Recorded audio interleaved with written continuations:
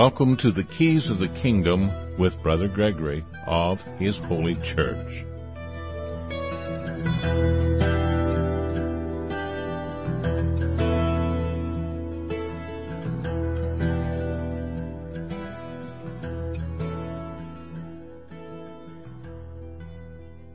Well, welcome to Keys of the Kingdom. I'm Brother Gregory, and again, we're going to be talking about the Kingdom of God, and again, relating it to things that are going on in the world today.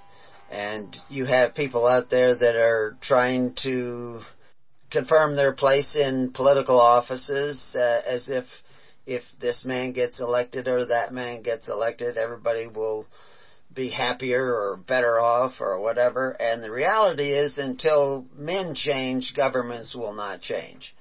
And you're just going to get more and more of the same. And so we've done a couple of shows on this Measure 114 we talked about last week that was in Oregon. And we did it as an example to show you how easy we are manipulated and used and abused in society by people who are ignorant, including ourselves often, as to what we actually need to do in order to have a free society under God, which is what the Kingdom of God is all about. It's about being a free society under the power of God instead of all the powers of everybody else who wants to rule over you.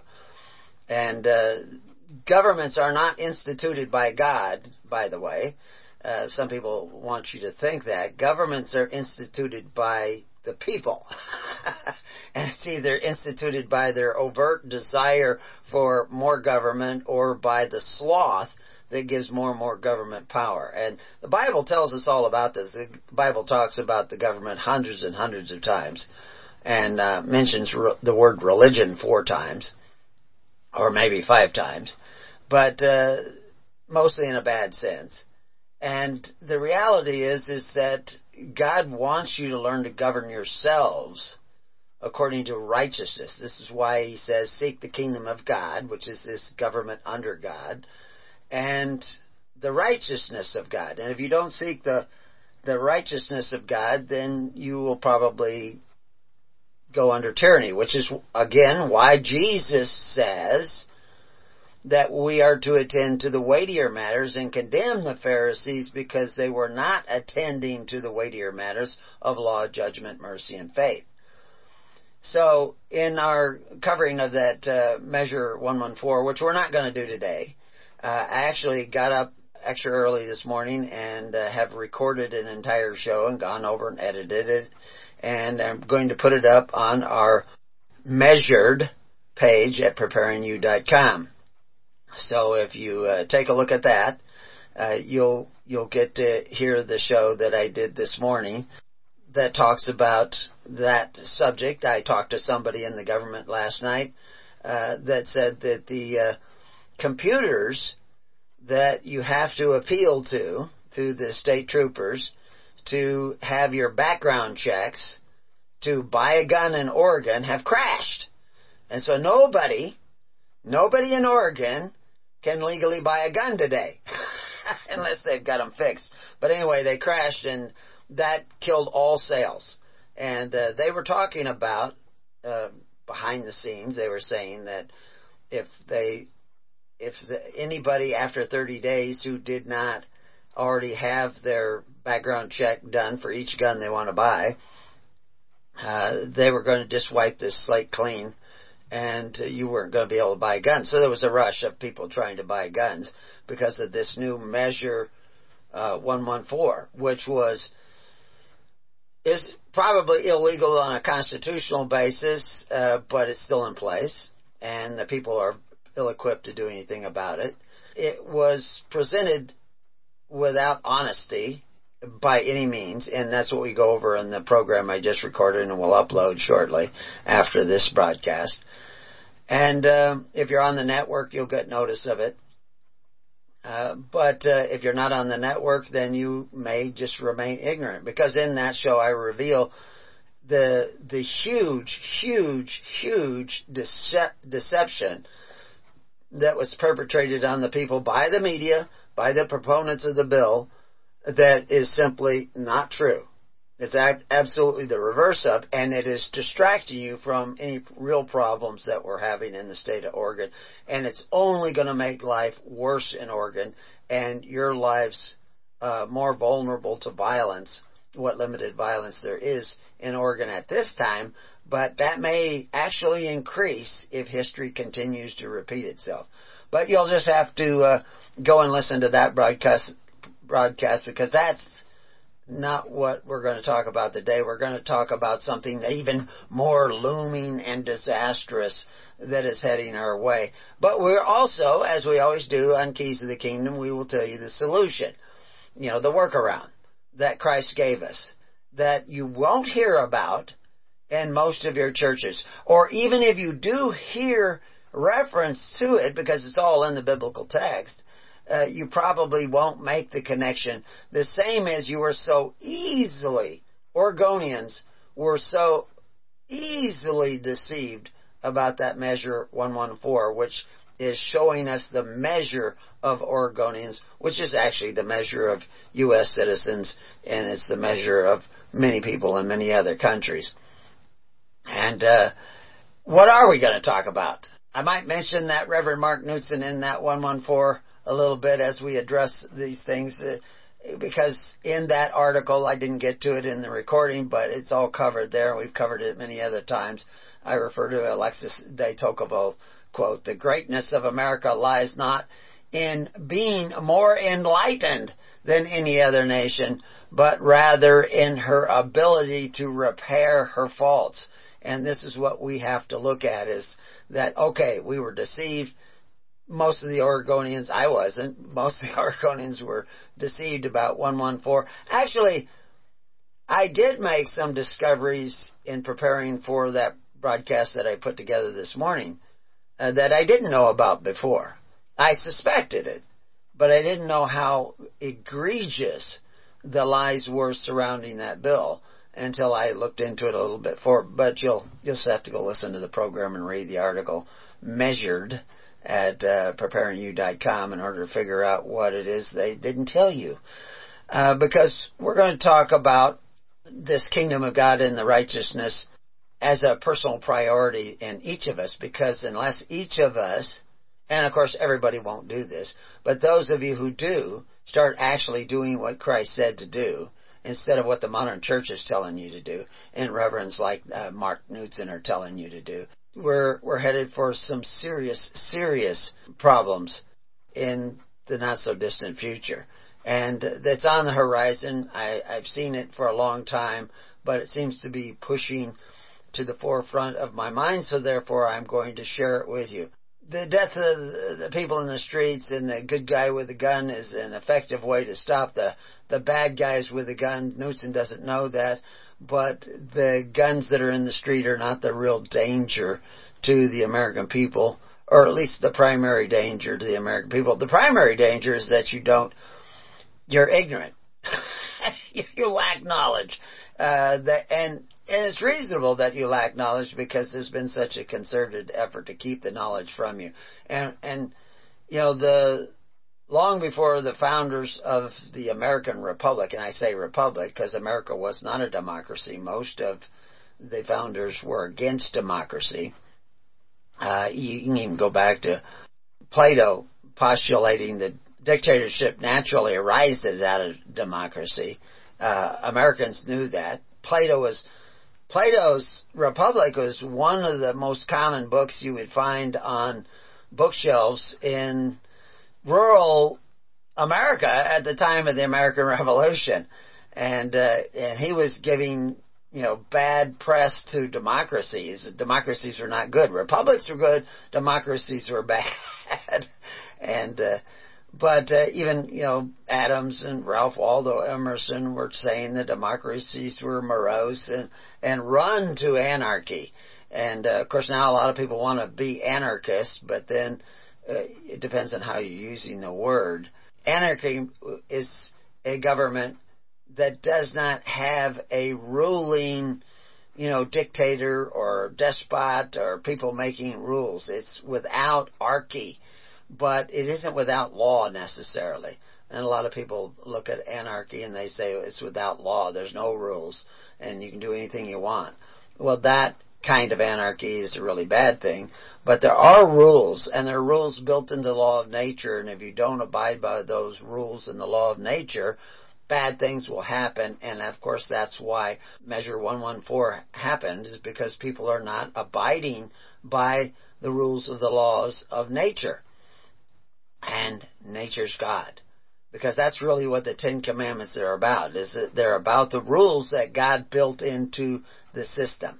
And we'll clarify that before we get to the end of this program, because one of those rules, actually quite a few of those rules, are being blatantly disregarded by your average Christian, your average Jew, your average Muslim, because they don't understand them the same as they didn't understand the arguments for Measure 114, and even the poor arguments against it that were being perpetrated by those people who said that they were opposed to it.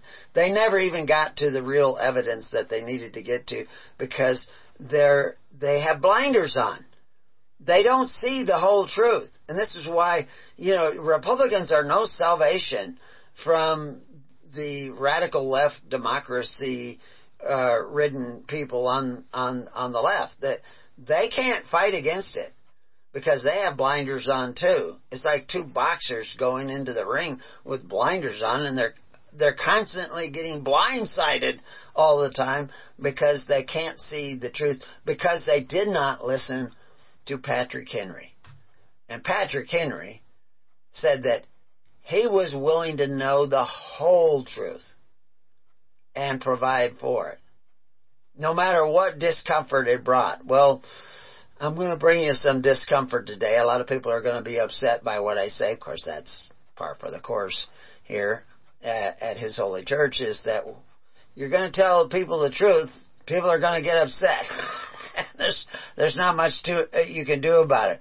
Even Congressman Ron Paul, and he did not have the solution, but he saw more of the problem than most people. He says, our country's founders cherished liberty, not democracy. He understood that. And that was very important. Now, Karl Marx valued democracy. As a matter of fact, he said democracy is the road to socialism, and socialism was the doorway to communism. And, of course, with communism, you get communism's sister, despotism. It always happens that way because socialism weakens the people and allows tyrants to come to the forefront of and the positions of power in society. And that's exactly what Polybius said. That's what John the Baptist said. That's what Proverbs told us, that if you sit and eat with rulers, desire the dainties of rulers. If the masses have an appetite for benefits, as Polybius says, you're going to degenerate as a people. It's going to weaken you, like Sodom and Gomorrah. Sodom and Gomorrah, the sin of Sodom and Gomorrah is that they were doing the same thing in a time of affluence. They did not strengthen the people. They weakened the people with systems of social welfare. Those are the kind of government that was created by Cain, by Nimrod. That's Babylon. That's what Augustus Caesar did. In order for Augustus Caesar to bring it in, he knew that people were governed by names. He says this, you can go look up Augustus Caesar at Preparing You, find out a little bit more about him, and how, and Marcus Aurelius, and how Rome went from a republic to an indirect democracy. And one of the big leaps was under Augustus Caesar. And he said that all I have to do is try to convince people that they still have their freedom, and we can fool them by changing the definition of words. And of course, democracy is one of those words. Republic is another one of those words. And religion is another one of those words. We can also change ideas, like the idea about the Sabbath. We can think that the Sabbath is a day, and that if we just take that day off and go to synagogue or church on the Sabbath, we will be saved. Because that is the people who are not worshiping on the Sabbath, that's the mark of the beast. There's a whole religious groups that have that idea that you have to go back to going to church on Saturday or Sabbath, or you have the mark of the beast. All that we're going to show you very easily, very simply, by the actual words right in the text, that's not the case. You're still not going to see it unless you're willing to know the whole truth. And to know the whole truth, you have to have the humility to actually listen to the whole truth. So to some people, I will be attacking their delusion, or they will perceive it as that. I'm not attacking anything. I'm trying to tell you the truth. To people who don't go down that road and don't think that way, they won't feel so attacked. But will they see the truth? Because I'm actually it's always when you bring up the truth to people who have been lied to and have accepted lies, they will think you're attacking them. I'm only taking all the time out to do this so that I hope you see the truth, because without the truth you will not be set free. And without being set free, you will become vulnerable to more and more tyrannies as they rise up in the world, all over the world, all over the different nations of the world. And you will not find the answer. I don't think so for a long time now. I don't think so.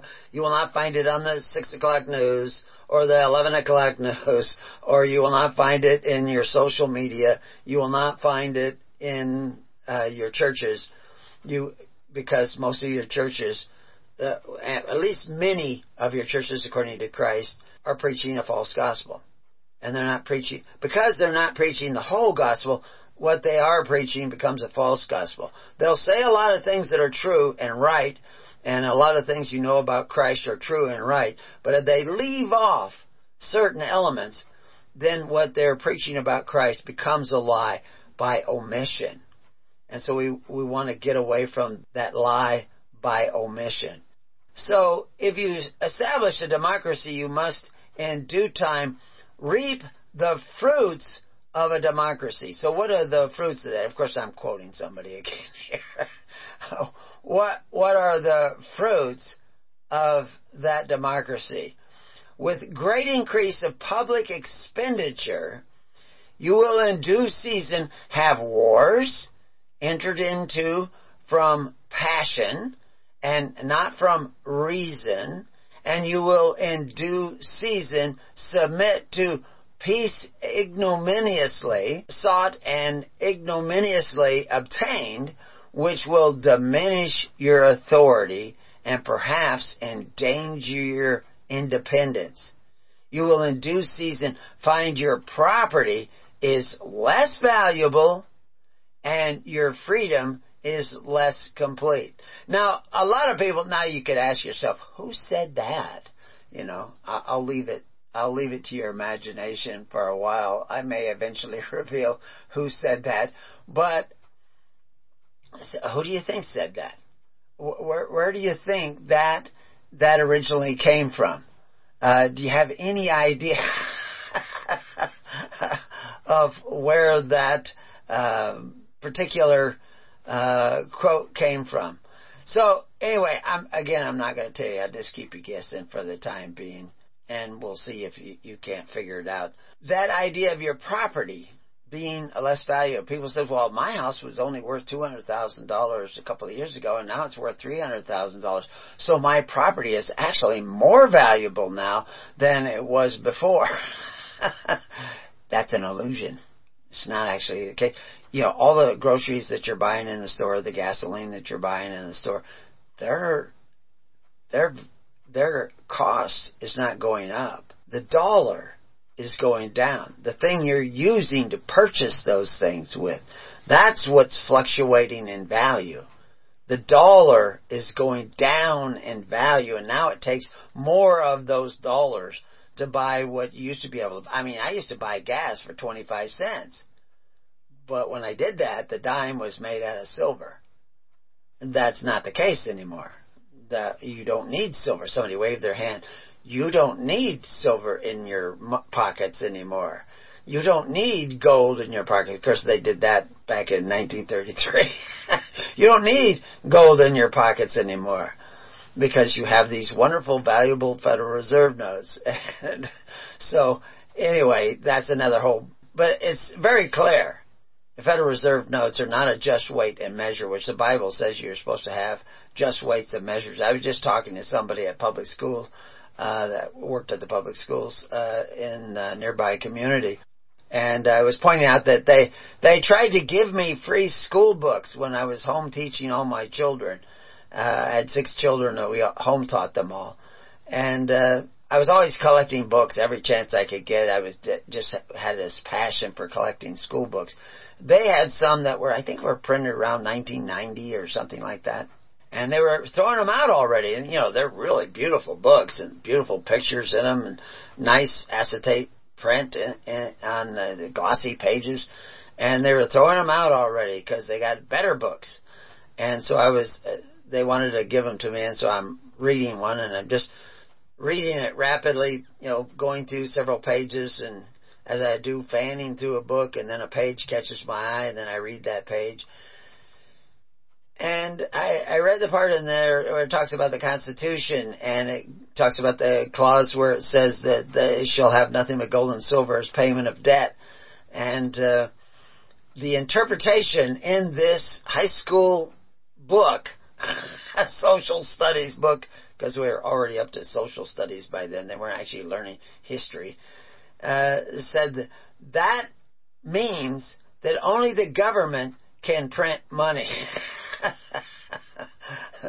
That was their interpretation of that, which was, and see, so they're teaching that to your kids.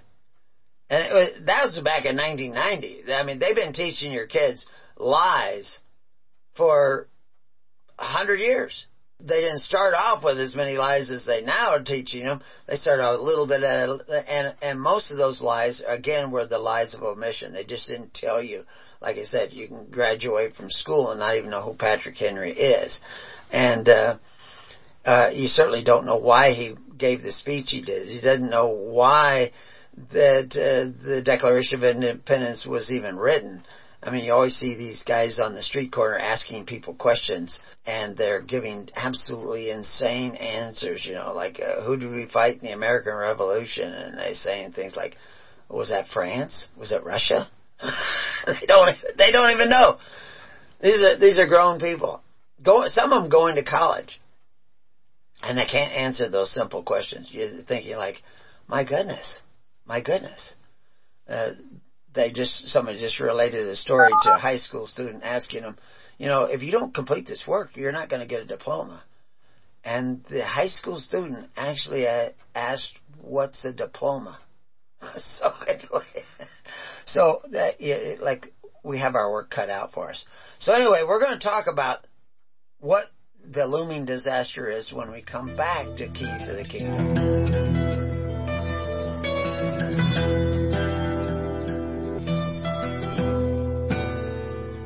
Well, welcome back to Keys of the Kingdom. So, did you figure out who was the author of that quote? It was actually from a guy who wrote a whole series of books on history.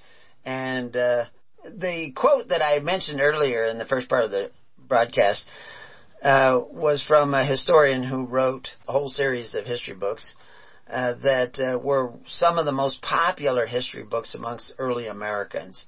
And of course, in his book, which was The Decline and Fall of the Roman Empire, he talks about the early church being a viable republic in the heart of the Roman Empire. And of course, what I was going to talk to you about a little bit is how, and I mentioned it in some of our series on that measure 114, is that the early churches in America were also referred to as embryonic republics. But of course, now, if you still don't know what a republic is, you, at least as the word was defined 200 years ago, you may have to go to Preparing You and read the article where we quote the actual definitions of what a republic is. And a republic is not an indirect democracy. An indirect democracy is a democracy. A republic is something else. But the author, Edward Gibbons, is talking about that. Now, Edward Gibbons, I think his history is great, but he still is missing some things. I read his, I think his 5-part series on the decline and fall of the Roman Empire, and I've read parts of it over and over again, and I quote from it a number of times. I quote from lots of different, I actually quote from Nomen Clavicatum. I quote from Draco in 7th century BC. I quote the Bible all the time, Benjamin Disraeli, all sorts of people, Abraham Lincoln. But the purpose of quoting these people is not to establish an authority in your mind, but actually help you understand what it is that they don't want you to know. Because what the Bible is really about is the secrets, the mysteries of liberty under God. How you get to liberty under God. And there's all kinds of other men who have had the conversation pondering this same question. Like Benjamin Franklin, who said a nation of well-informed men who have been taught to know and prize the rights which God has given them cannot be enslaved. It is in the region of ignorance that tyranny begins. And so, yeah, we'll quote lots of different people, and we'll take something from this guy and something from that guy, but eventually we try to put it all down where you can start to see this pattern developing. And of course, the whole pattern, the more you know about it, the more you can reduce the knowledge of that pattern down into simple statements. But then if you give people those simple statements only, and they don't have the background, they're not going to understand what you're talking about. You know, I had a teacher once, history teacher. He's actually a terrible teacher. But he did point out once to me, so I take wisdom where I find it. He says that if you can't put everything you know down on a 3x5 card, you don't know it. And of course, now what does he mean by that? I mean, obviously, you know, well, if you could say, I know history, that's a real short little statement. If I know physics, I know the traffic laws, I know how to basket weave, you know, that little statement means you really know how to basket weave. You know, you really know history. But if you know, I know some history, I know about the Romans, but I don't know about the Greeks. Well, you can't know about the Romans unless you know about the Greeks. You need to know about the Romans and the Greeks, and what Christians were and what Christians were not. And you need to know, when you say Romans, you mean Romans in 300 BC, the Romans in 380? When do you know Romans? Because they're not the same people all the time. So if you can put down what you know in these little 3x5 descriptions, that would mean you know. The better you can condense it, the more you know. So there's the 10 Commandments is actually a condensation, a condensing of the Spirit of God that is written into the law of nature into 10 simple statements. We call them commandments, we call them laws, but what's the penalties? It doesn't have penalties by them, you know. He talks about that later in statutes, what they call the statutes of Moses. But then what are statutes? You know, statutes are actually trying to show you what the law is. You can break every statute in the book and not have committed a crime. Did you know that? It depends on the circumstances, because necessity makes the law. The statute is the written record of what we think the law ought to be, or at least what the legislature thinks the law ought to be. But if you were in early America, if you were in early Oregon, if you were in the Oregon back in 1910, and you were on a jury, and the jury could clearly see that this individual broke the law. He bought a gun without registering. You know, although he didn't have to register it in those days because they hadn't made the statute yet. But whatever it was, if he violated the statute, you could, as a jury, because of jury nullification, you could say, no, yeah, he broke that law, but he's exonerated. We're gonna let him off. And they can't try you again. They're going to say not guilty, and you can't try him again. That's the power that the jury had in 1910. Now the jury's used it on, they won't have that power. And we've talked about that in other places, and that's not the subject of today, so we're going to get back on the subject of today so that you can actually understand what is really going on. And there was a guy who recently, you can probably look it up on YouTube, and, he did his best. It's kind of boring and kind of repetitive. I have to be repetitive at times myself, so I understand that. But it was only like 22 minutes long, his YouTube deal. His name is David, and I can't even pronounce this, Schweikert, which is Schweikert.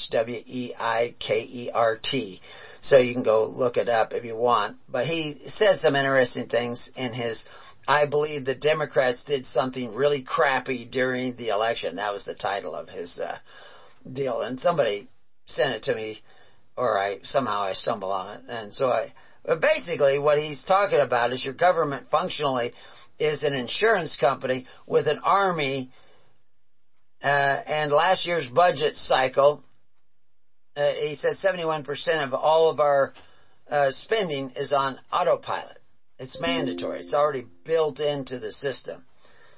And that may be true to some degree. And in his talking about this, that they're on this autopilot, it's spending that is just going to be there. Only about 13% of that spending is defense. About 16% of that spending is what you would call discretionary. That's what, Congress debates and everything. And then they can always debate and decide to raise the debt ceiling and put you more and more into debt. And we'll talk a little bit about what that all means. But the health care, Medicare, Social Security, and all these other benefits are all on autopilot. They're automatically going to be increases. Now, they can sit down and say, well, you're not going to get as much Social Security as you used to get.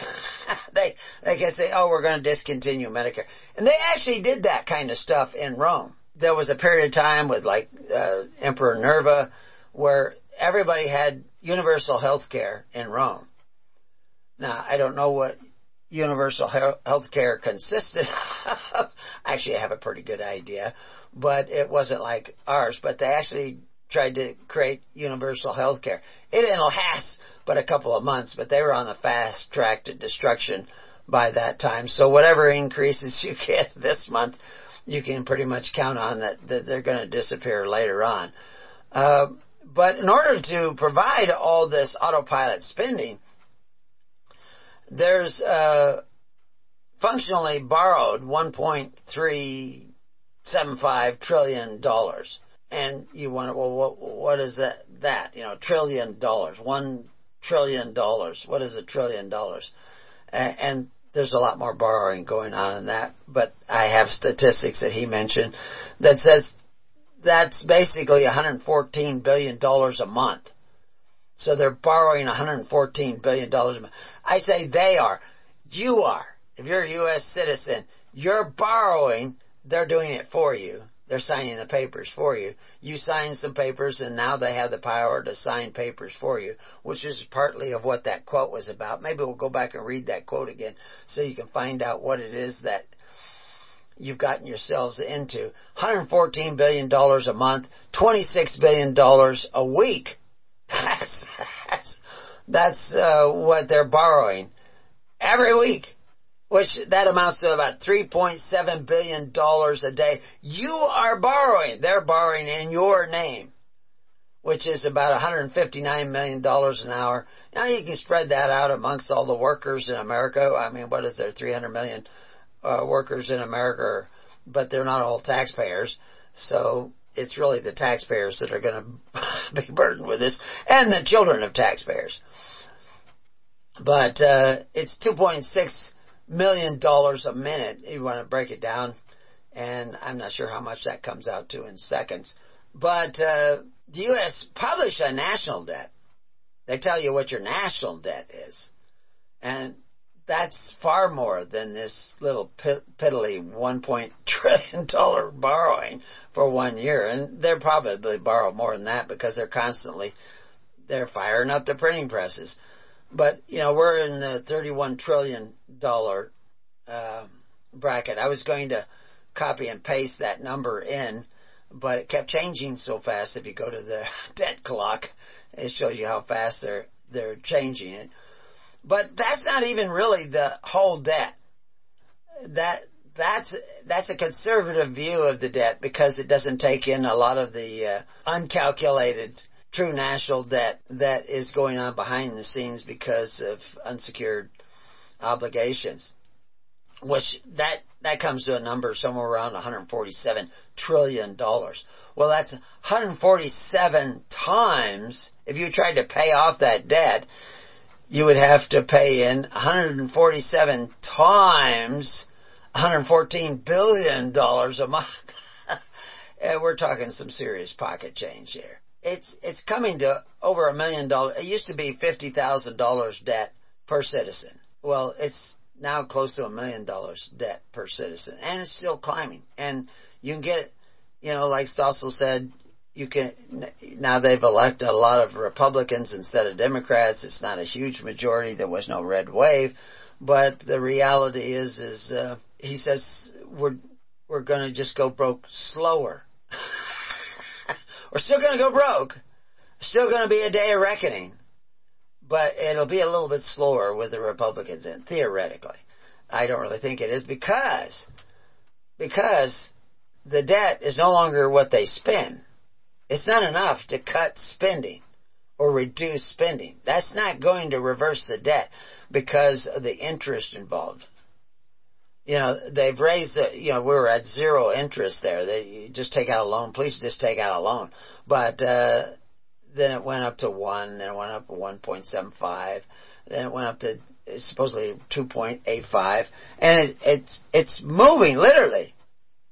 100% of all taxes that you're now paying in, it is going only to pay the interest on the debt. If you took all the money that every American earned, every dime of every rich man, every billionaire, you took it all, and you tried to pay off the debt, it wouldn't do it. Year after year, it would not do it. And of course, you'll all starve to death before they get away with that. The point is the debt to GDP ratio are like simply, the ratio is like being hung with a longer and longer rope. There's still going to be that sudden jolt at the end, but you'll have a little bit more time before you get the jolt at the end. The jolt is coming. Like I say, you take all the income from all the people, that will still not be enough. It's just, I actually heard Ronald Reagan told, of course it's a joke, but it's true, that they spent $250,000 on a study to determine what is the ratio of happiness in America. And, what brings about happiness. And they found out that young people are happier than old people. And maybe that's because they're ignorance, and we know ignorance is bliss. But they also know that people with money are happier than people without money. I don't know how they're determining happiness. I've known a lot of rich people, and they didn't seem that happy to me. And I'm certainly not rich, and I'm happy just about all the time. So anyway, so I think that their analysis is faulty to begin with. But then finally, the healthy people are happier than sick people, which that's probably true. But so your government spent $250,000 to determine that rich, healthy, young people are happier than poor, older, sick people, which I could have told you that for a fraction of the cost. But that, that's just talking about the silly spending. And there is a lot of that silly spending, but what you don't realize is there is probably the vast majority of this money that is just disappearing and flowing down some rabbit hole somewhere is all just cronyism and corruption. And we've done whole shows, and we've got whole articles up on guys like Mendelhaus and the guys who started the Federal Reserve and the League of Nations, which led to the United Nations, and how they were bankers themselves, but they were trying to figure out how to give a bad name to capitalism. They had to condemn capitalism in order to bring America into a communist. These are bankers wanting to create America as a communist nation. And so they had to give bankers decided, and this is in their memoirs. I've read their actual notes for their memoirs.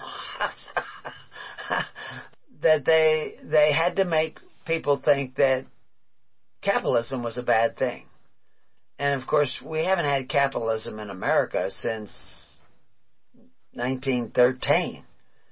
And we've gotten farther and farther away from capitalism, and all the problems that you're seeing with capitalism is really cronyism and socialism and a blend of the two, because they know that socialism weakens the people. Karl Marx knew that. That's why it was the road to communism. And that isn't a new idea. You know, masses with an appetite for benefits and the habit of receiving them at the expense of others and depending for their livelihood on the property of others, they degenerate. They become weak. We've known that since Sodom and Gomorrah. We've known that since Polybius. We've known that since Plutarch. We've known that since Proverbs. That the dainties of the king, the benefits of men who exercise authority, the legal charity of the state weakens the people. Write it down. Again, because it's been written down hundreds and hundreds of times throughout history. We show you all kinds of quotes as to the nature of that weakening of society.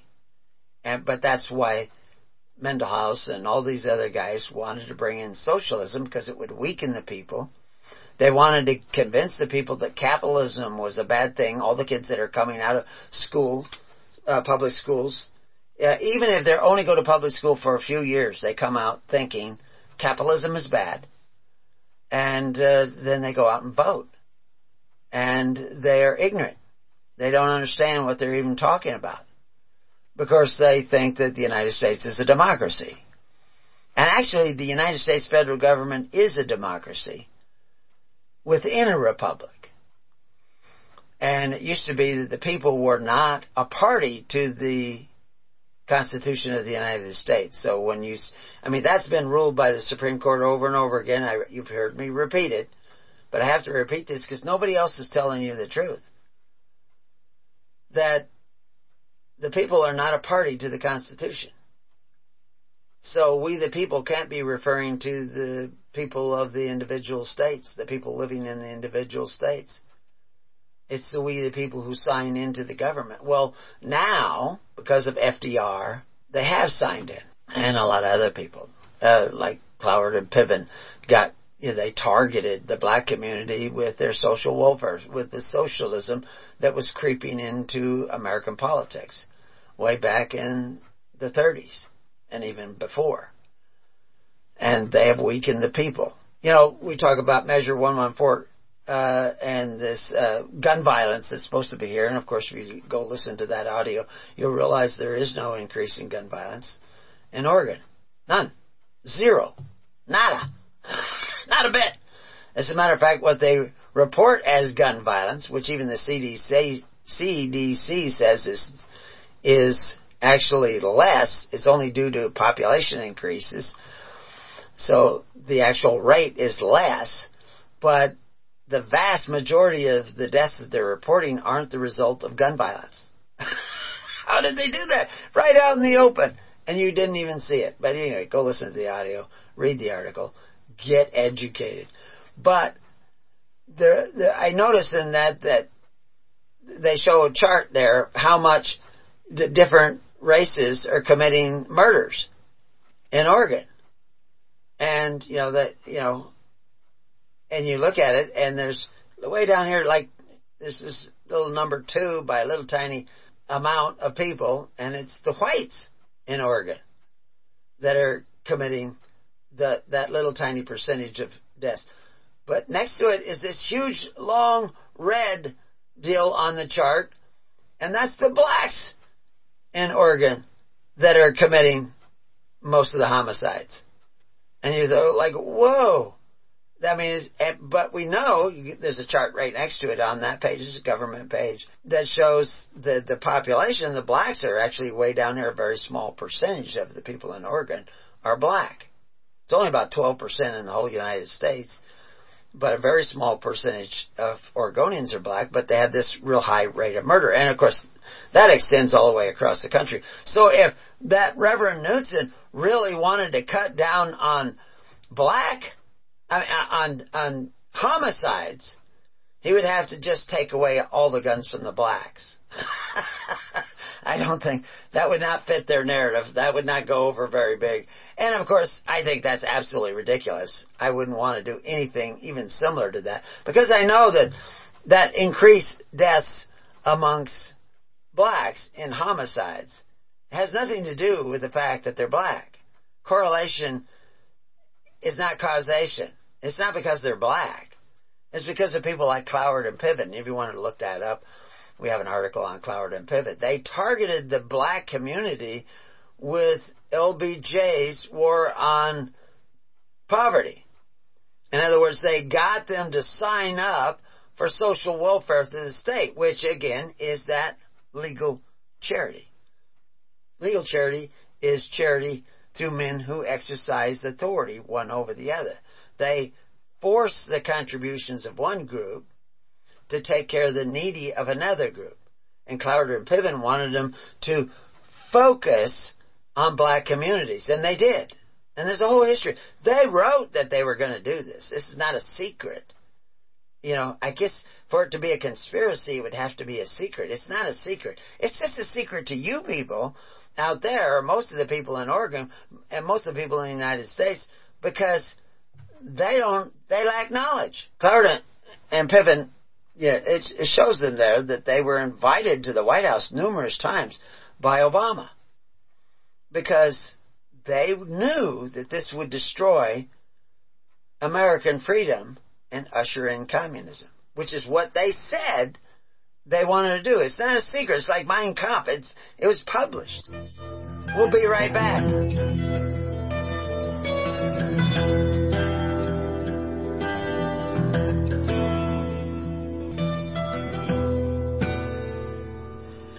So, welcome back.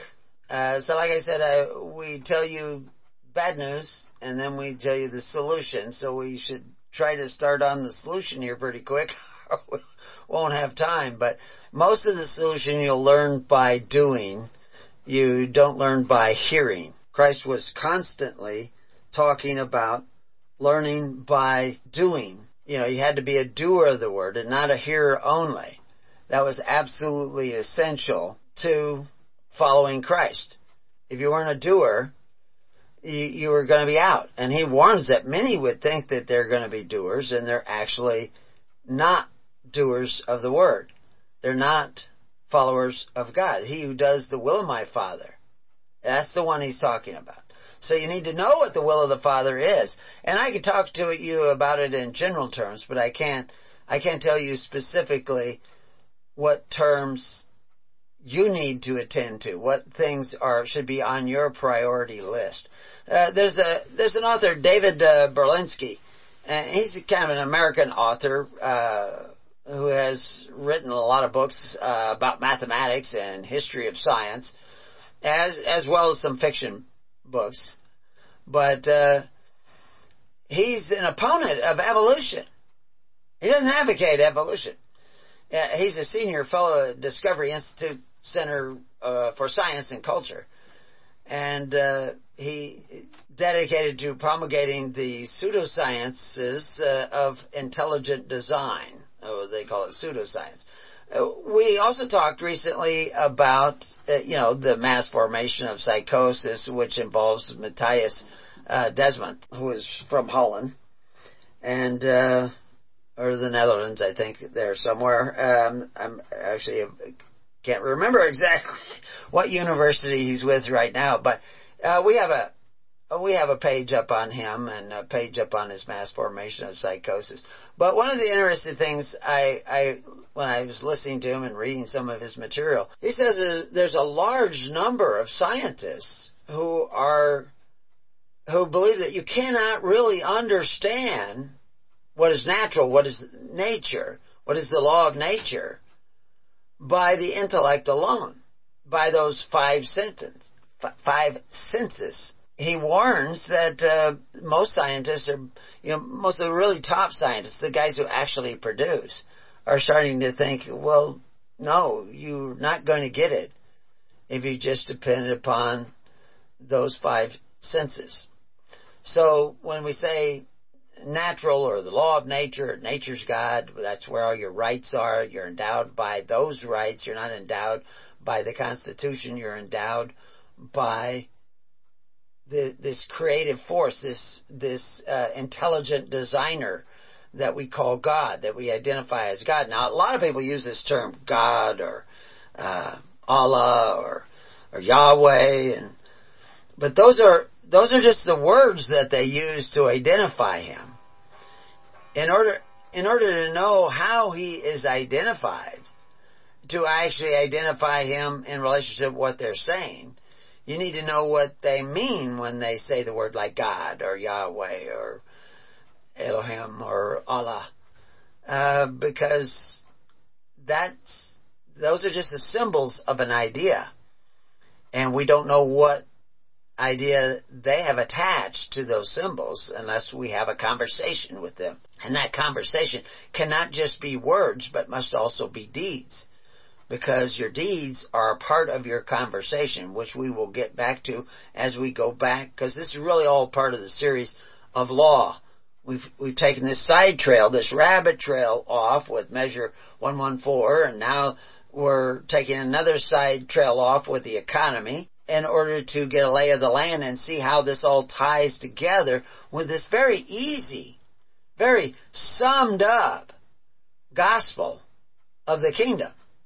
Because we can look at the Ten Commandments, and we're going to look at them before we're done here, at least one of them, and that can all be summed up. All the elements of the law of nature and nature's God, and the road, the way, that's what the commandments really means, guideposts, trying to guide you to the kingdom of God, can be summed up in two commandments. To love God, but then we have to define what do you mean by God? Because one guy thinks that God is telling them to kill all homosexuals and throw them off of rooftops, and another one is telling them something different.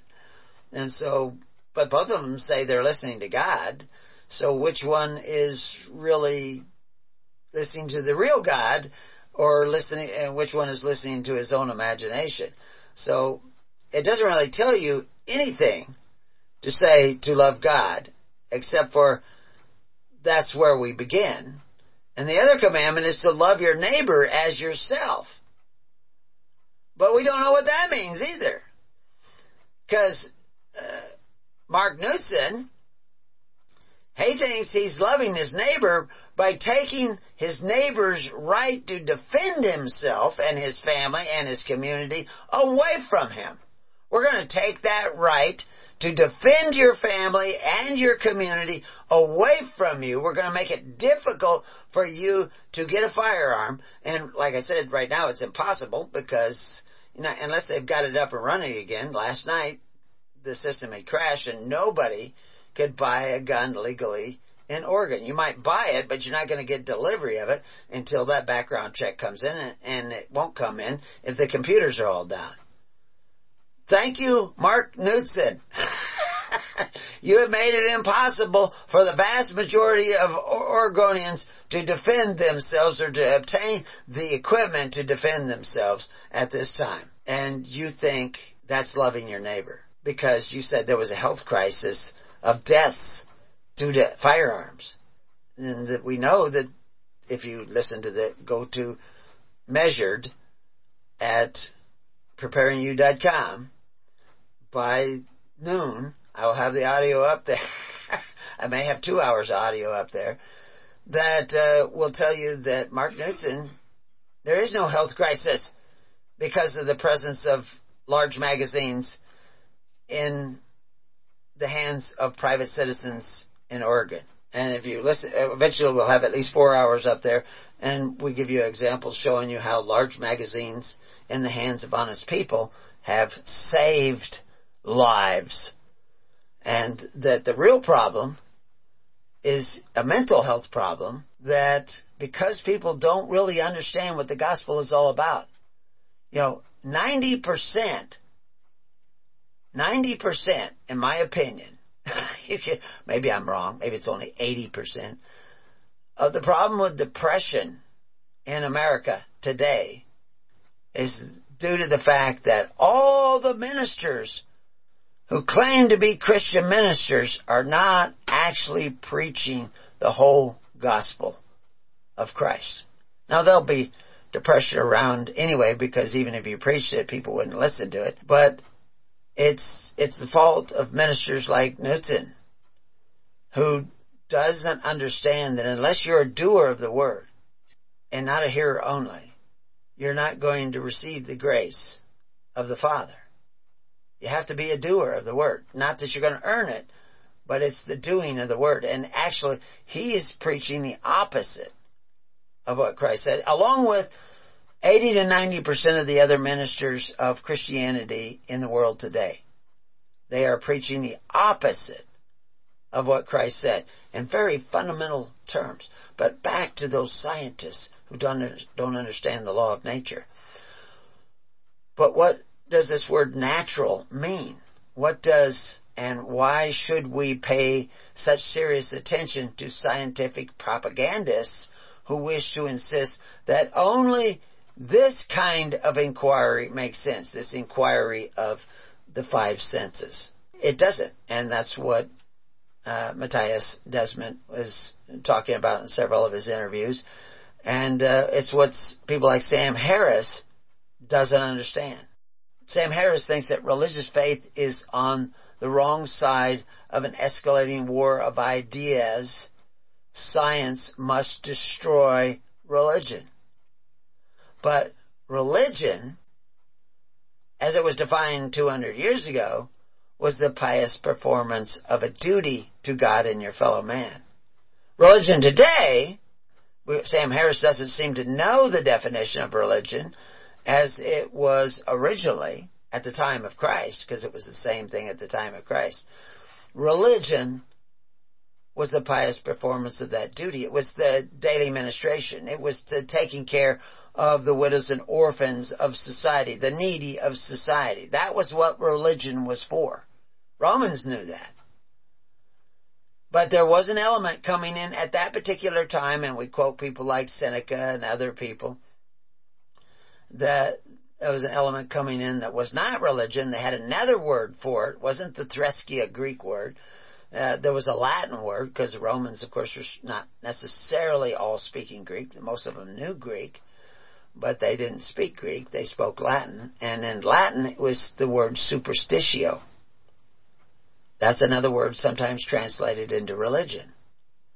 And superstitio turns this pious performance of a duty into what you think about a supreme being.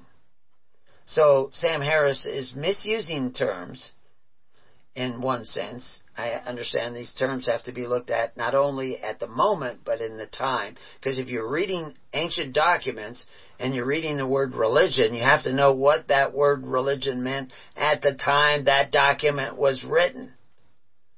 You have to understand, because that's what the author is trying to tell you. What that word is symbolizing for the author.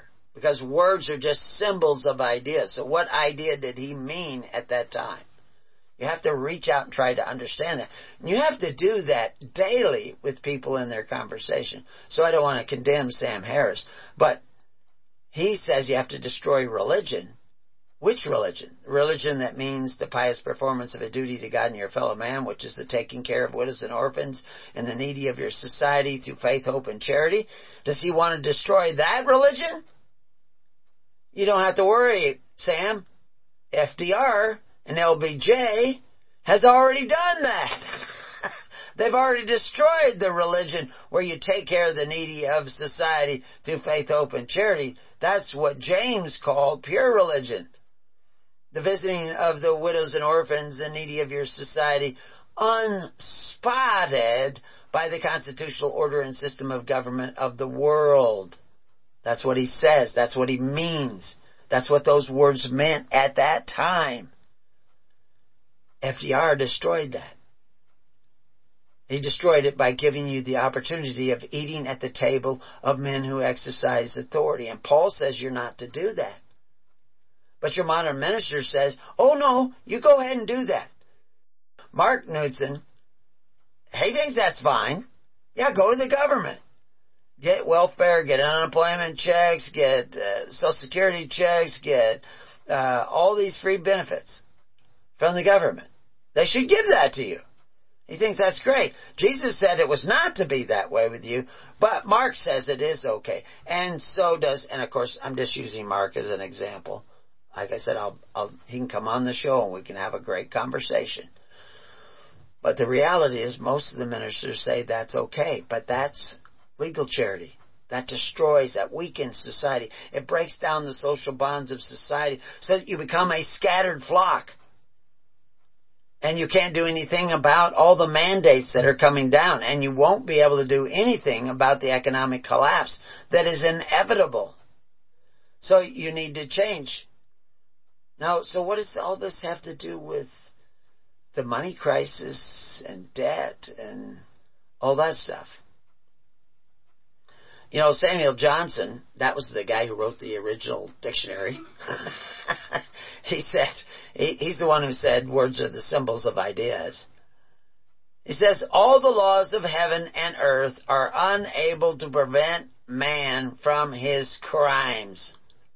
Surely relaxing the laws of heaven and earth shall not dispose man to better behavior. And so the ideas of Richard Dawkins and Darwin and Sam Harris to destroy religion, even poor religion, which is what we have mostly today, is not going to dispose man to a better behavior. What would dispose man to better behavior is to get rid of the addiction that man has to legal charity.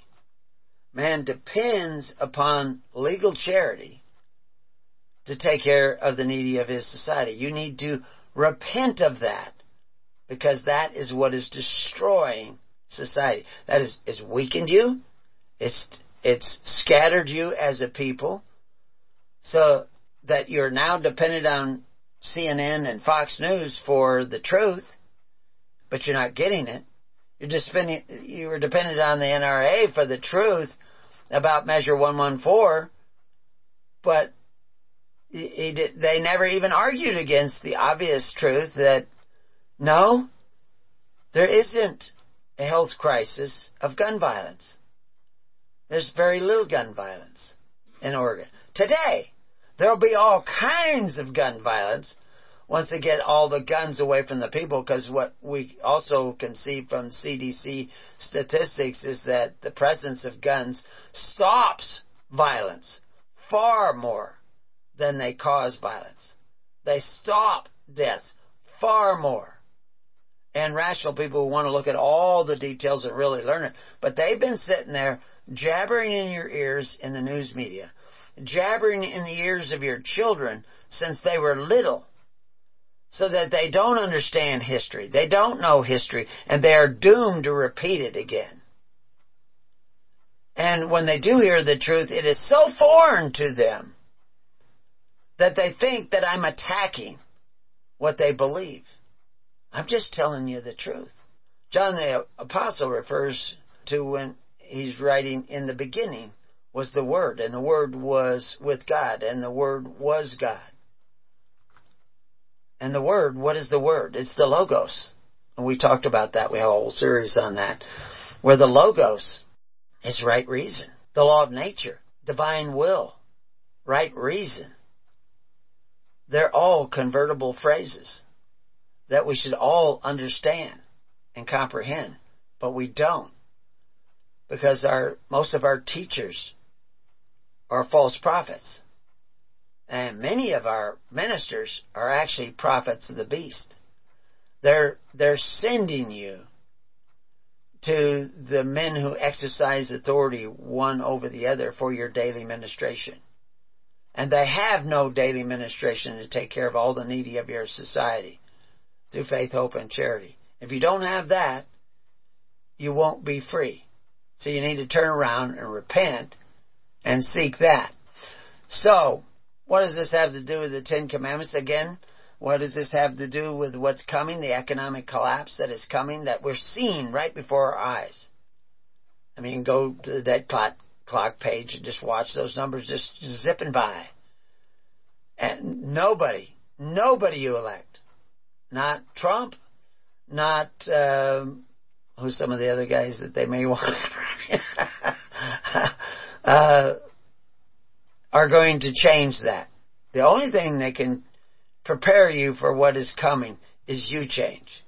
You repent. You start thinking differently. You know, if you go to our page on Sabbath, which is at preparingyou.com, just go to preparingyou.com and then in the search engine type the word Sabbath. We have at least 3 articles with the word Sabbath in it, but just go to the basic one. And we tell you there right underneath the picture on the page, which shows somebody sleeping under a bushel of, a pile of hay. And of course, I think that's supposed to be Ruth and Boaz or somebody, I don't know. But somebody's sleeping. Somebody drew the picture long ago. I guess it's probably not Ruth and Boaz. He's wearing pants. So that's probably a more modern picture. But they're laying in the shade of their haystack resting because they built their haystack first. And that's what the Sabbath is about. Sabbath is about avoiding debt. It's not a day. It's a way. Taking the Sabbath rest after you work is the way of the Sabbath.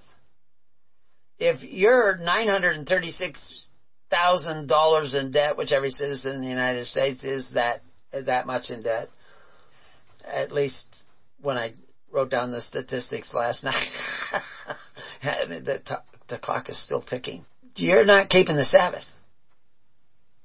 If you're signed up for those benefits, if you're expecting those benefits from men who exercise authority one over the other, those benefactors those rulers who call themselves benefactors but exercise authority one over the other. Look up the word exercise authority also at Preparing You, and we have a whole article on that. Look up the word benefactor, benefactors. Just go up to that search engine, type in benefactors, and we have an article on that. Jesus said you were not to be that way. Knutson says, all these preachers say you should be that way. That's okay to be that way. That God created the government. Did God create Cain's city-state? Did God create Babylon? God let you do it, but warned you not to do it. Did God elect the first king in Israel? God said, they want a king, you give them a king. Because they want a king. Not because they should have a king, but because they want a king. It's like the kid wants to eat all the chocolate in the candy bowl. And he says, well, I don't really think you should do that. The kid says, but I want to. I don't think it's a wise idea. And the kid, but I want to. The father might let him do it, depending on his age. But he will suffer for it. But anyway, so the Sabbath is a way, not a day. Taking the benefit of labor before the labor is done brings the curse of debt. Actually, it does bring the curse of death. I mean, mortgage, isn't that the word for death? Comes from the word for death. I mean, they used to tell us all this stuff. And now, again, there's a lot of people that have mortgages, and there's even workarounds. I'm not going to get anybody out of the mortgage that they're going to pay, but there's a way to protect yourself if you come together. In the way that the early church was coming together, you can protect yourself even with a mortgage on a house. But it's all this other debt, the social welfare debt, that's really going to be your downfall. Debt brings the bondage of Egypt. I mean, that's what that was. They didn't have enough money to buy grain to get them through the famine. Isn't that what was happening during the Depression? The Roosevelt Depression? We should call it the Federal Reserve Depression, because they're the ones who called it. Now, I say the Federal Reserve caused the Depression, and certainly they did. They were they set it up so that we would end up in a depression. And they did it so that you would sign up for Social Security. They had that plan back in 1908. They understood how this works. You just don't understand. It's not a secret. It's well published. And they told you they were planning it. Back to the original thing where the fellow on YouTube was talking about this. He says the government is this giant insurance company. If you read our article on Social Security, or the book Covenants of the Gods, they had that argument when they were presenting the Social Security Act in Congress. And they said that the government is not an insurance company. Specifically, it looks like insurance, it tastes like insurance, but it's not going to digest like insurance. But what you really need is assurance. You need a network of people who actually care about you as much as they care about themselves. And that network needs to be at the core of it, the basic moralities of thou shalt not kill, thou shalt not covet. You don't covet your neighbor's goods like you do now through the system. FDR is based on the idea that we will take away from your neighbor if you want these benefits, and we will provide them for you. But the backside of that is we will also get to take away from you. And, of course, that brings us back to when the people wanted a king. In 2 Samuel chapter 8, you can just start reading that whole thing, and he says that if you have a ruler that can take away from your neighbor to provide you with benefits, he will take and take and take and take and take. And when you cry out, I will not hear you.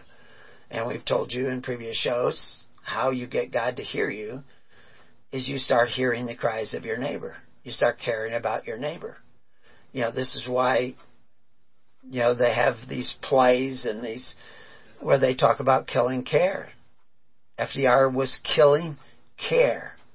The natural social bonds of care that grow in a community that cares about the members of its community. He was killing that. He was murdering that with the Social Security Act and all the other subsequent acts, all the other subsequent benefits that we see. New Deal, War on Poverty, all this stuff is destroying society, turning them into perfect savages, which is why when Cloward and Piven targeted the black community, they went from 3% or 20% single-parent families to 75% single-parent families. And with the breakdown of the family was the rise in violence. And that's why you find so many black-on-black crimes today. You find those black-on-black crimes today because of the implementation and targeting of legal charity in their community. And it's legal charity by debt, which is, again, a violation of the Sabbath. But we'll be right back and see if we can bring reason.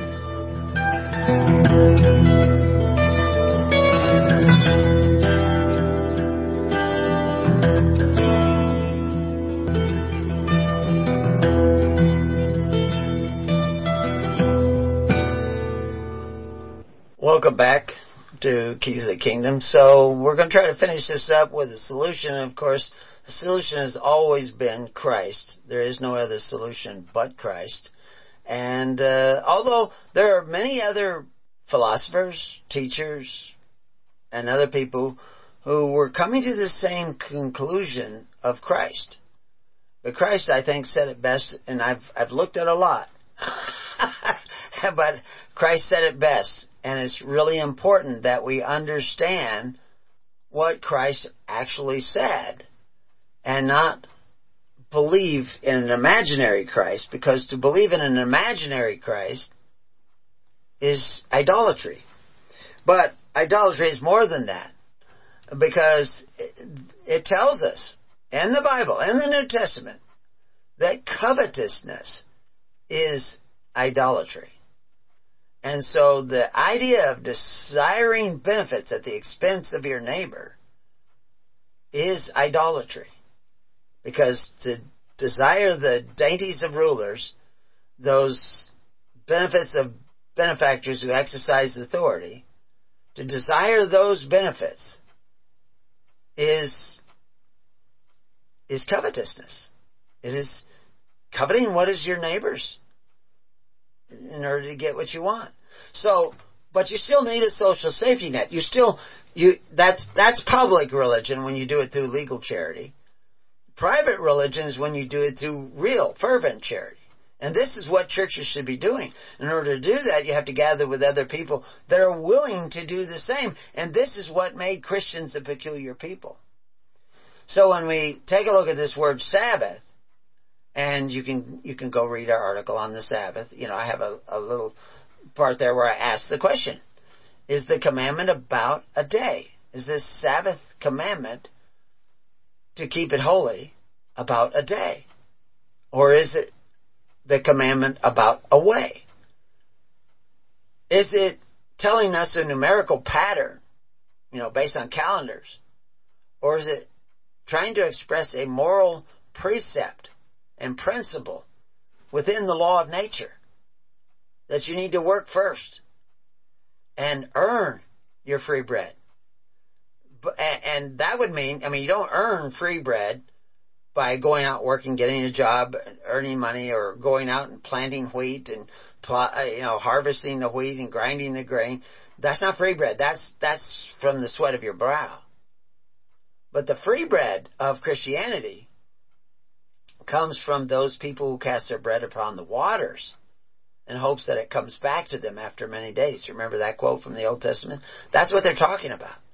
That precept and that precept is evidence that you care about others as much as you care about yourself.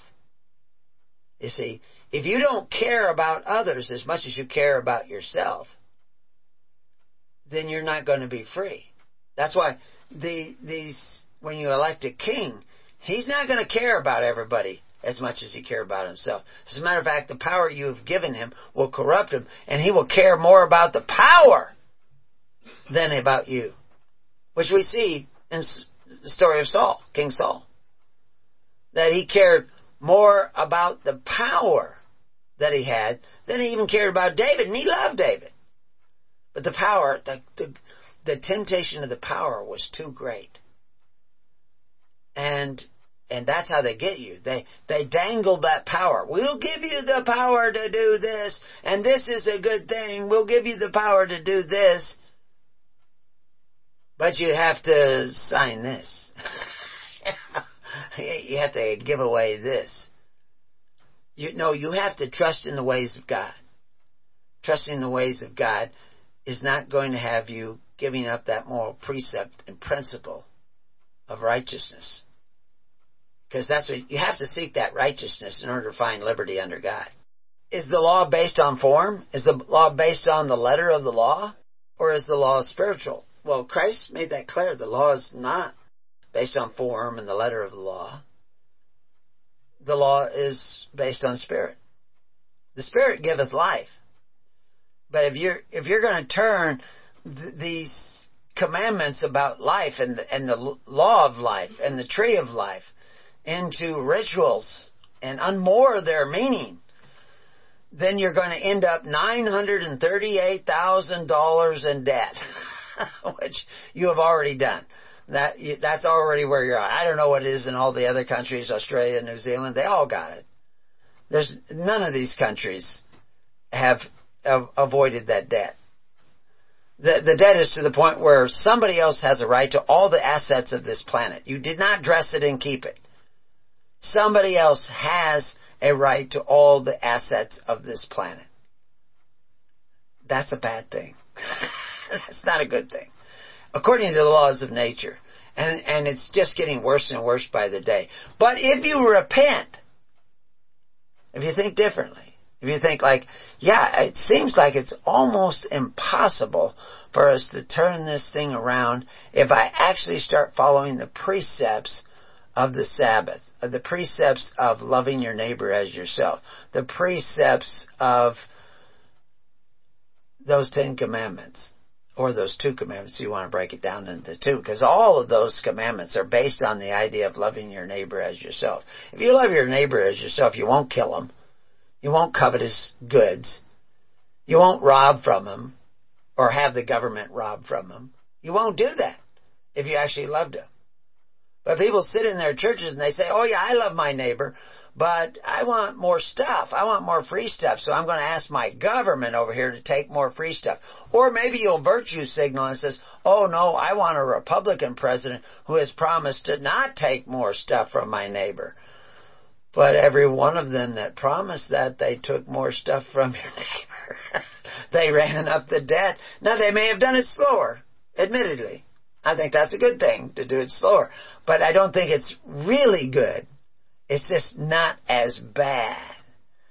But it's still bad. You know, and that takes me to the story of the doggy-doo cake, where you use the finest flour and the finest eggs and the finest sugar, and you make this delicious cake, but you just put a dab of doggy-doo in. Well, that's not going to be good anymore.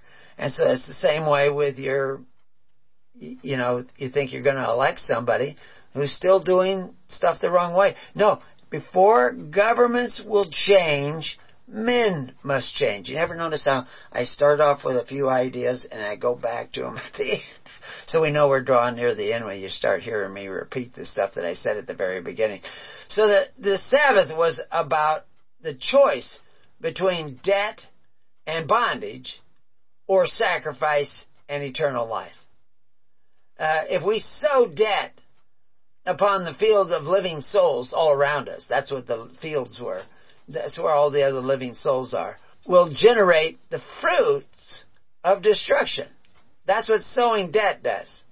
It weakens the people because they didn't work first and they didn't earn the benefit. And it will bring depression, by the way, because like I said, most all of the depression in the country, I mean, there's some chemical depression caused by drugs and bad eating, and there's actually been people who are having all kinds of behavioral problems, and we changed their diet just slightly and they just disappeared. And because of the fact that, you know, you do live in that physical body, and that can create all kinds of stress in itself. But ultimately, if you want to get rid of depression, you have to start caring about other people. You have to take the focus off of your own discomfort and be concerned about the discomfort of other people, the trials and tribulations of other people. And in order to do that, you have to forgive. And then when you forgive, then you can give.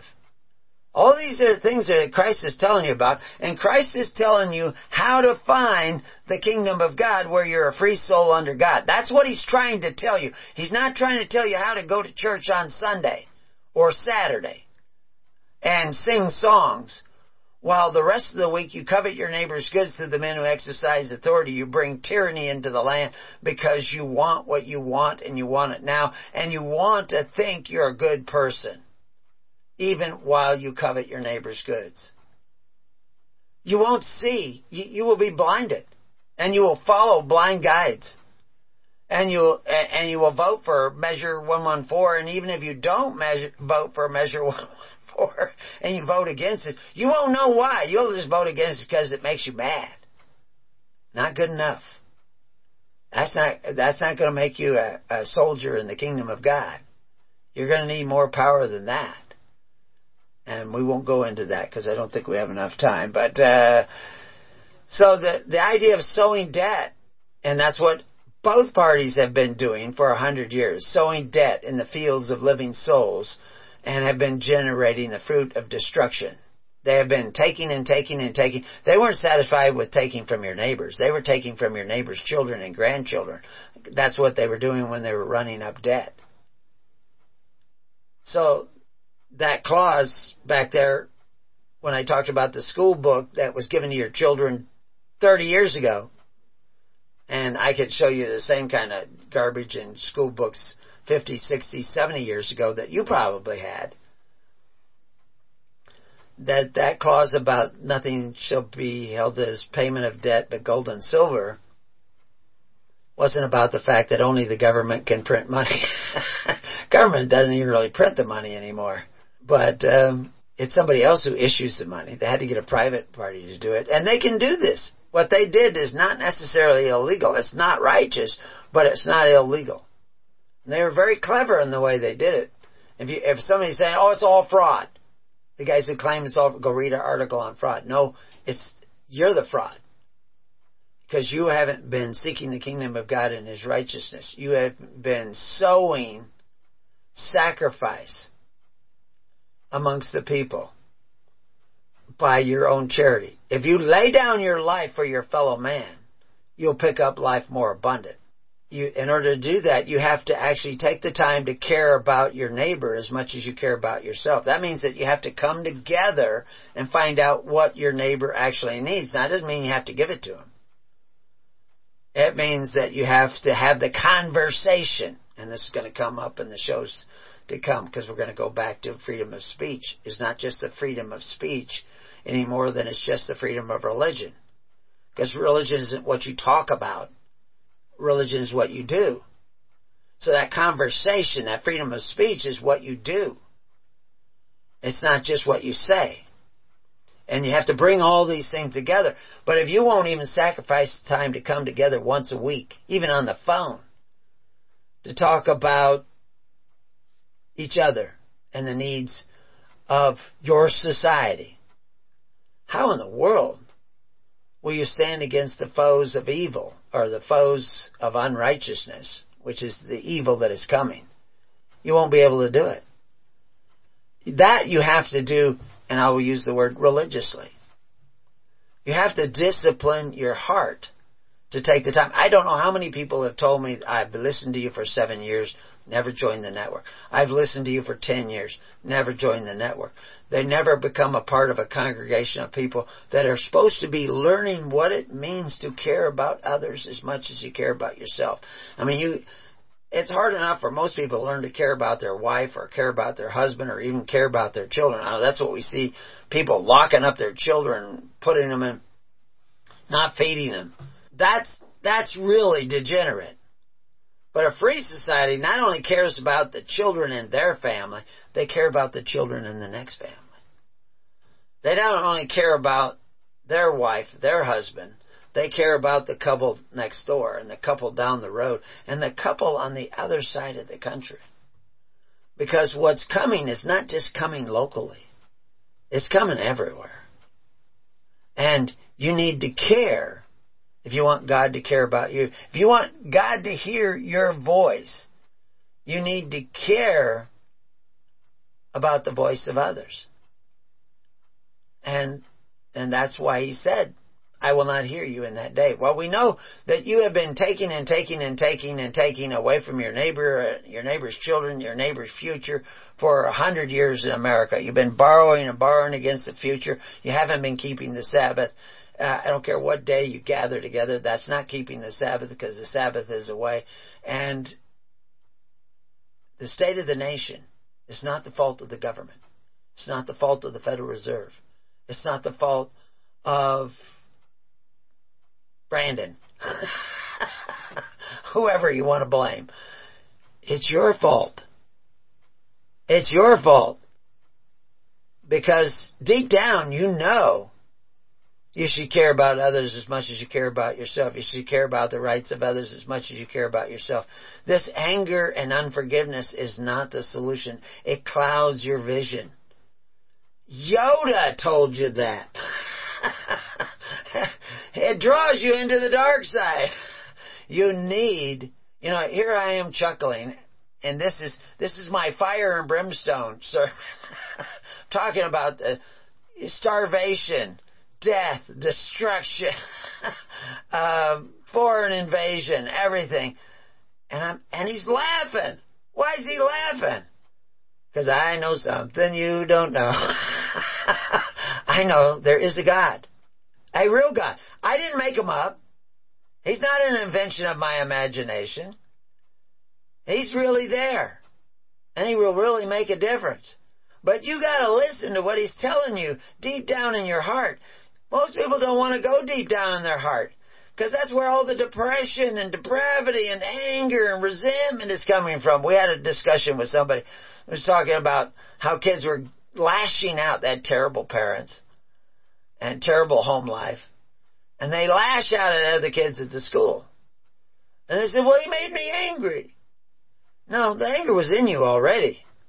The anger was in you because you don't understand forgiveness and because you got terrible parents that are making you angry and everything. But if you forgive your parents, if you forgive Sleepy Joe, if you forgive Schumer, if you forgive the vaccine companies, I mean, a lot of you, that's going to be really hard to do once you realize what's happened.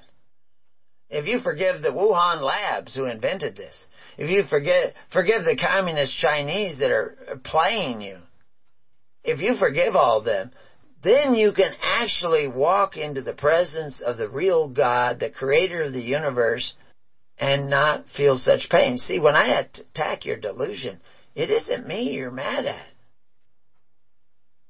You know, you can point your anger at me. I love you just the same. But that was just my armor.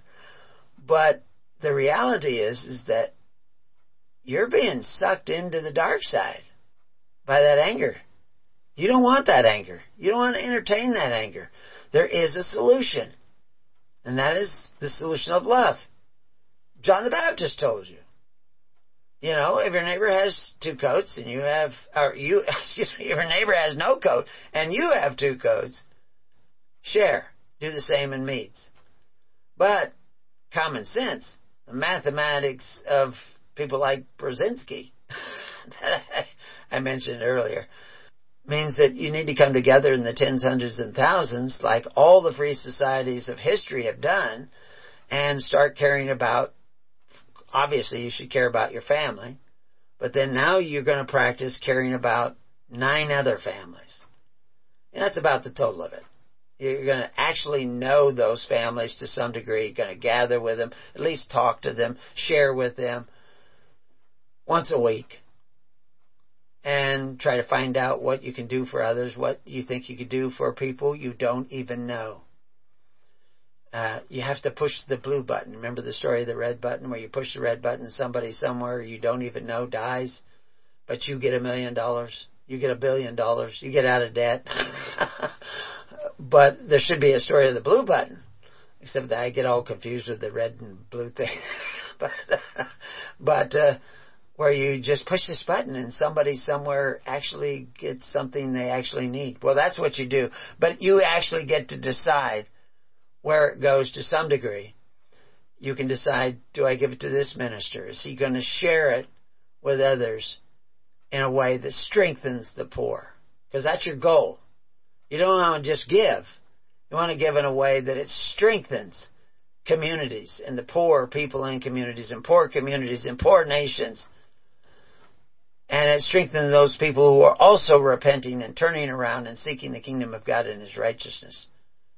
If you actually started doing this, and there's a skill in that, and you actually were listening to the Holy Spirit while you were doing that, it would turn around the portion of the nation that repents. And if you could just get 5% of America, you don't have to get 51% like they do in a democracy, but we actually remember the United States is a democracy within a republic. That's according to the creed of America that has actually been entered into the congressional record, that it is a democracy within a republic. Your salvation is not in the democracy.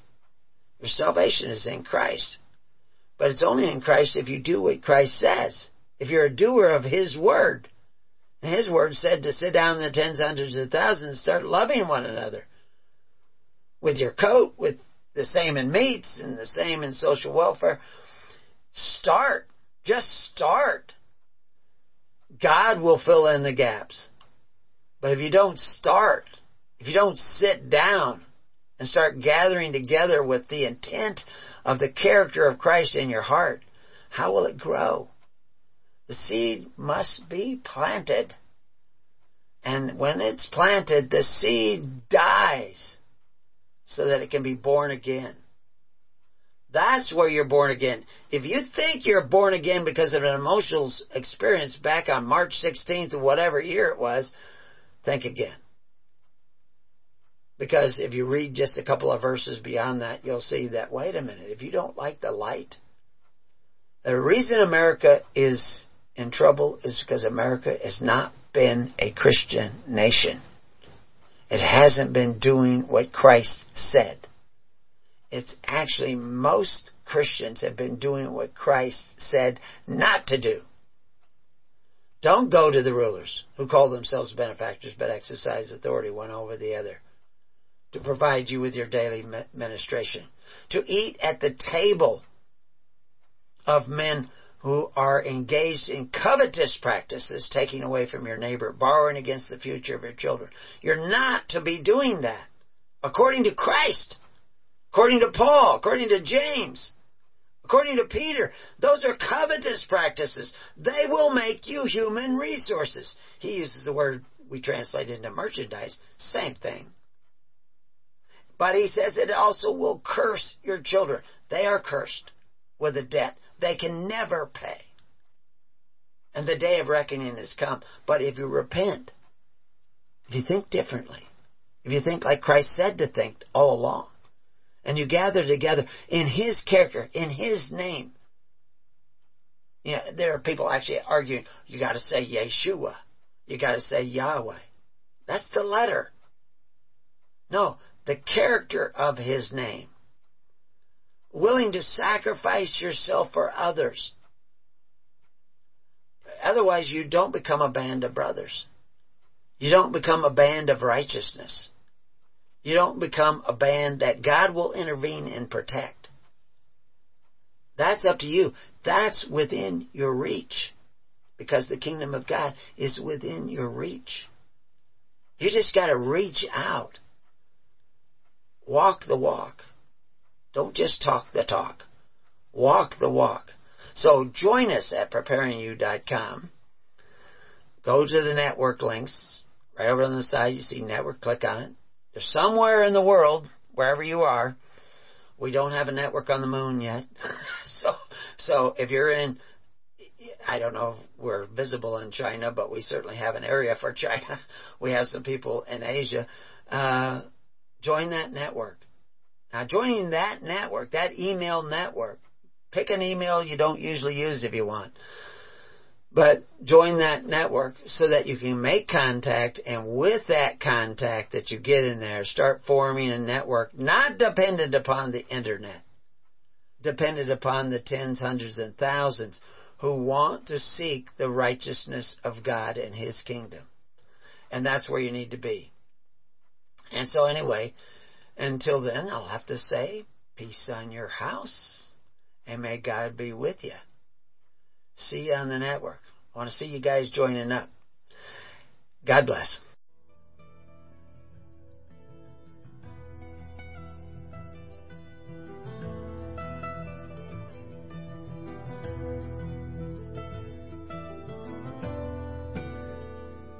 You have been listening to The Keys of the Kingdom with Brother Gregory of His Holy Church. For more information on the educational ministry provided by His Holy Church and Brother Gregory, including services, counseling, lectures, books, and other audio materials, please write to His Church at Summer Lake, Box 10, Summer Lake, Oregon, 97640. You can also find us on the web at www.hisholychurch.net.